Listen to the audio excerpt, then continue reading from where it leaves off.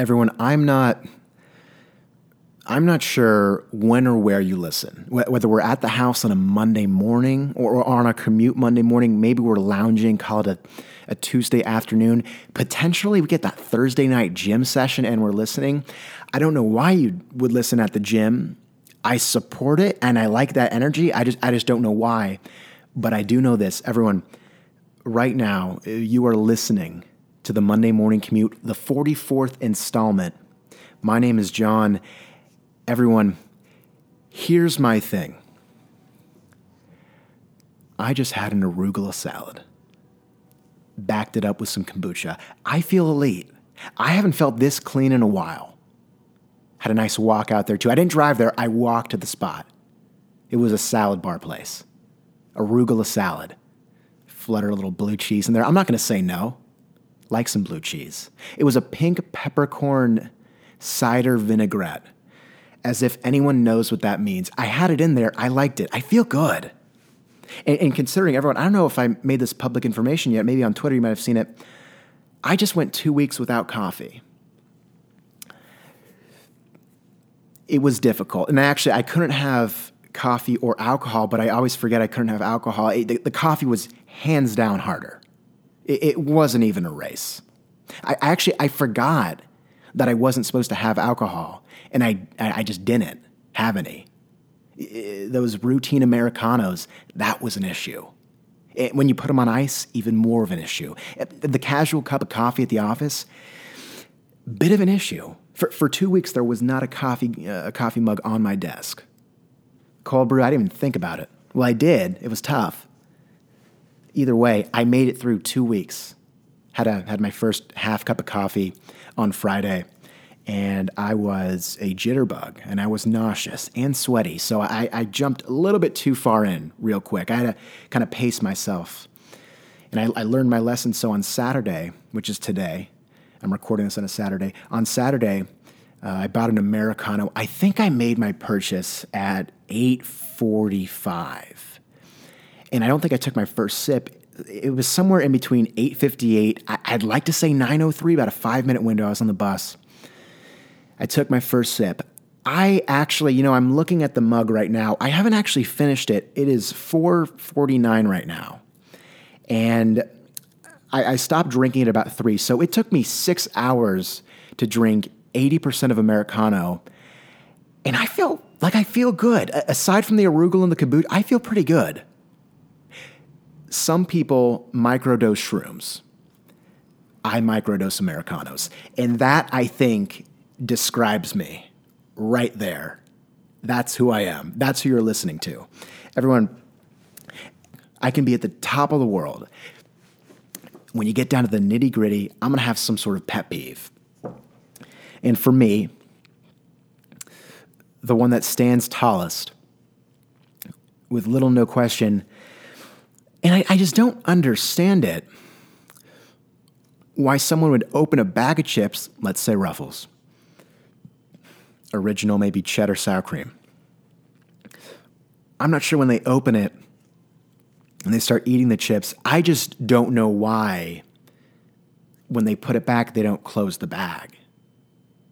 People do that. And here's where I think the confusion is, because I think no one has thought about this. It's because people do it unknowingly.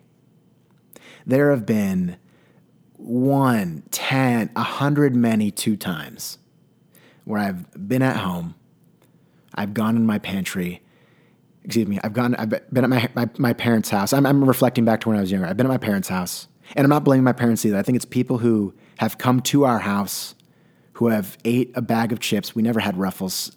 Who ate a bag of peanut butter pretzels from Trader Joe's and didn't close the bag. I'm not pointing fingers because I don't know who did it. And I know my mom or dad did it because I'm pretty sure they made it clear when you have a bag of peanut butter pretzels, salted or unsalted, you close it and you put it away properly. For some reason, though, I'd come downstairs and a bag would be open. Again, I don't know who it was.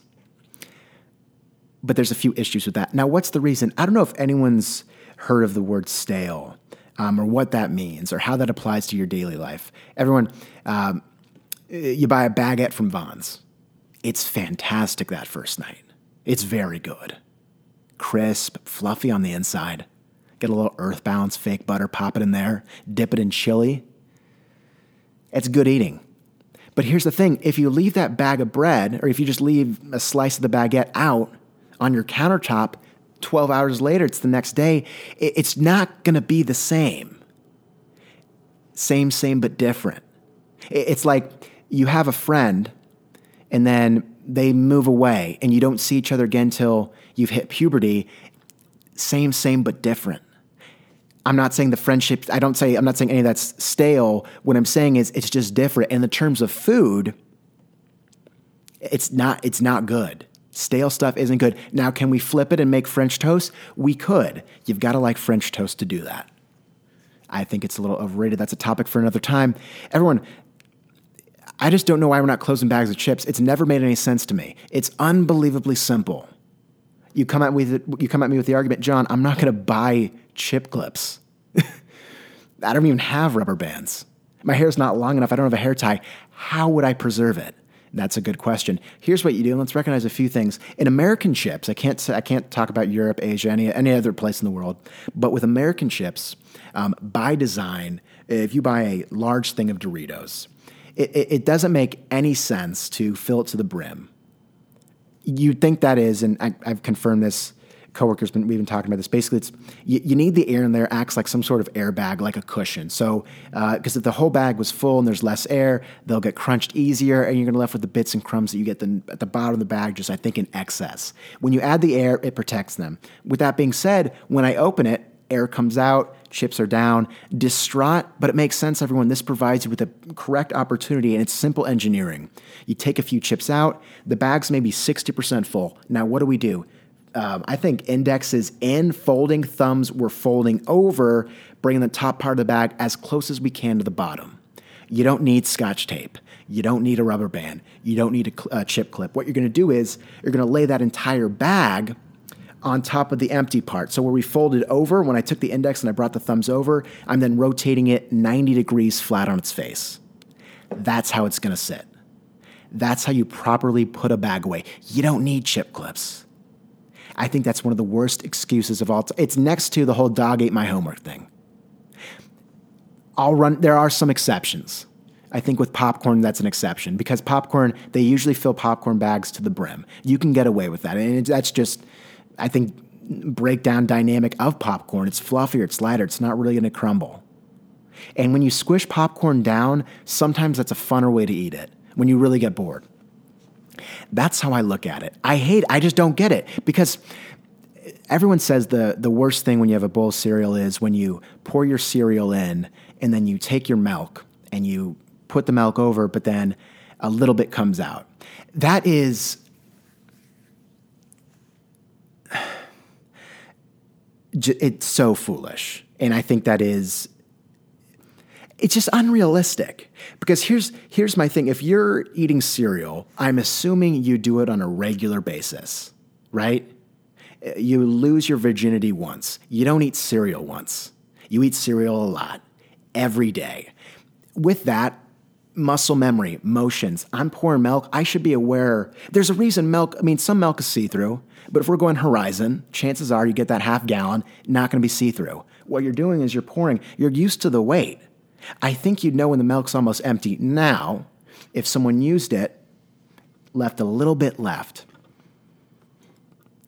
doesn't sound like a nice person, one, and they didn't throw it away or dispose of it, or they just didn't top it off, I still think you know how much there is, even if it's caught off guard, even if you've been the only one using the milk, little brother, father, mother, sister, cousin comes down, and they interrupt that cycle. You thought it was just your gallon. It's not. They tip it out. I mean, that's an issue. I still think you're used to the weight. And I've been on Instagram too many times, but I've been too many times in the Instagram comedy section where I think one of the more relatable crying, laughy emoji videos is when someone pours a bowl of cereal and they're happy, and then they pour it over and a couple drops come out and they get sad. I just don't think that's how life works. I don't think that's relatable. I think it's pathetic. Keep in mind, I don't actually eat cereal. I don't. I mean, if I do, it's going to be with kefir and some sort of granola. And I'm not saying I'm better than anyone. That's just how I'm going to do it. That's not the biggest issue with cereal and milk. I think here's the biggest issue. You wake up in the morning, and I think hanging around the hips, plaid pajama pants, let's say they're from Costco. You come downstairs, you immediately go to the bowls. You grab a blue, yellow, green bowl, probably from IKEA. You place it down. We pivot right, go to the fridge, open it up, double checking, we see the milk. Before we bring the milk to the bowl, we're going to station our setup. We check the expiration date. Let's say the date is July 25th. It says it expires on 7/23/19. Nervous, precautionary, I think intelligent. You uncork it, you smell it, just to be sure, but you don't truly smell it. You kind of put it in because you're scared that it's going to smell so bad. You just don't want that sensation this early in the morning. So it's more of like a almost OCD type of thing. You put it in, you just had to do it. You close it up, you bring it over, you put it next to the bowl. Now from here, we're pivoting left. We're going to our pantry. Opening it up, and you see your Honey Nut Cheerios. Everything looks normal. The top flab's tucked in. You shake it, it's full. You forgot your parents went to Costco the night before. Bundled up. Mom or dad must have had some. You walk back over to the bowl where the milk is, and it's full. You've confirmed that, and it's not spoiled.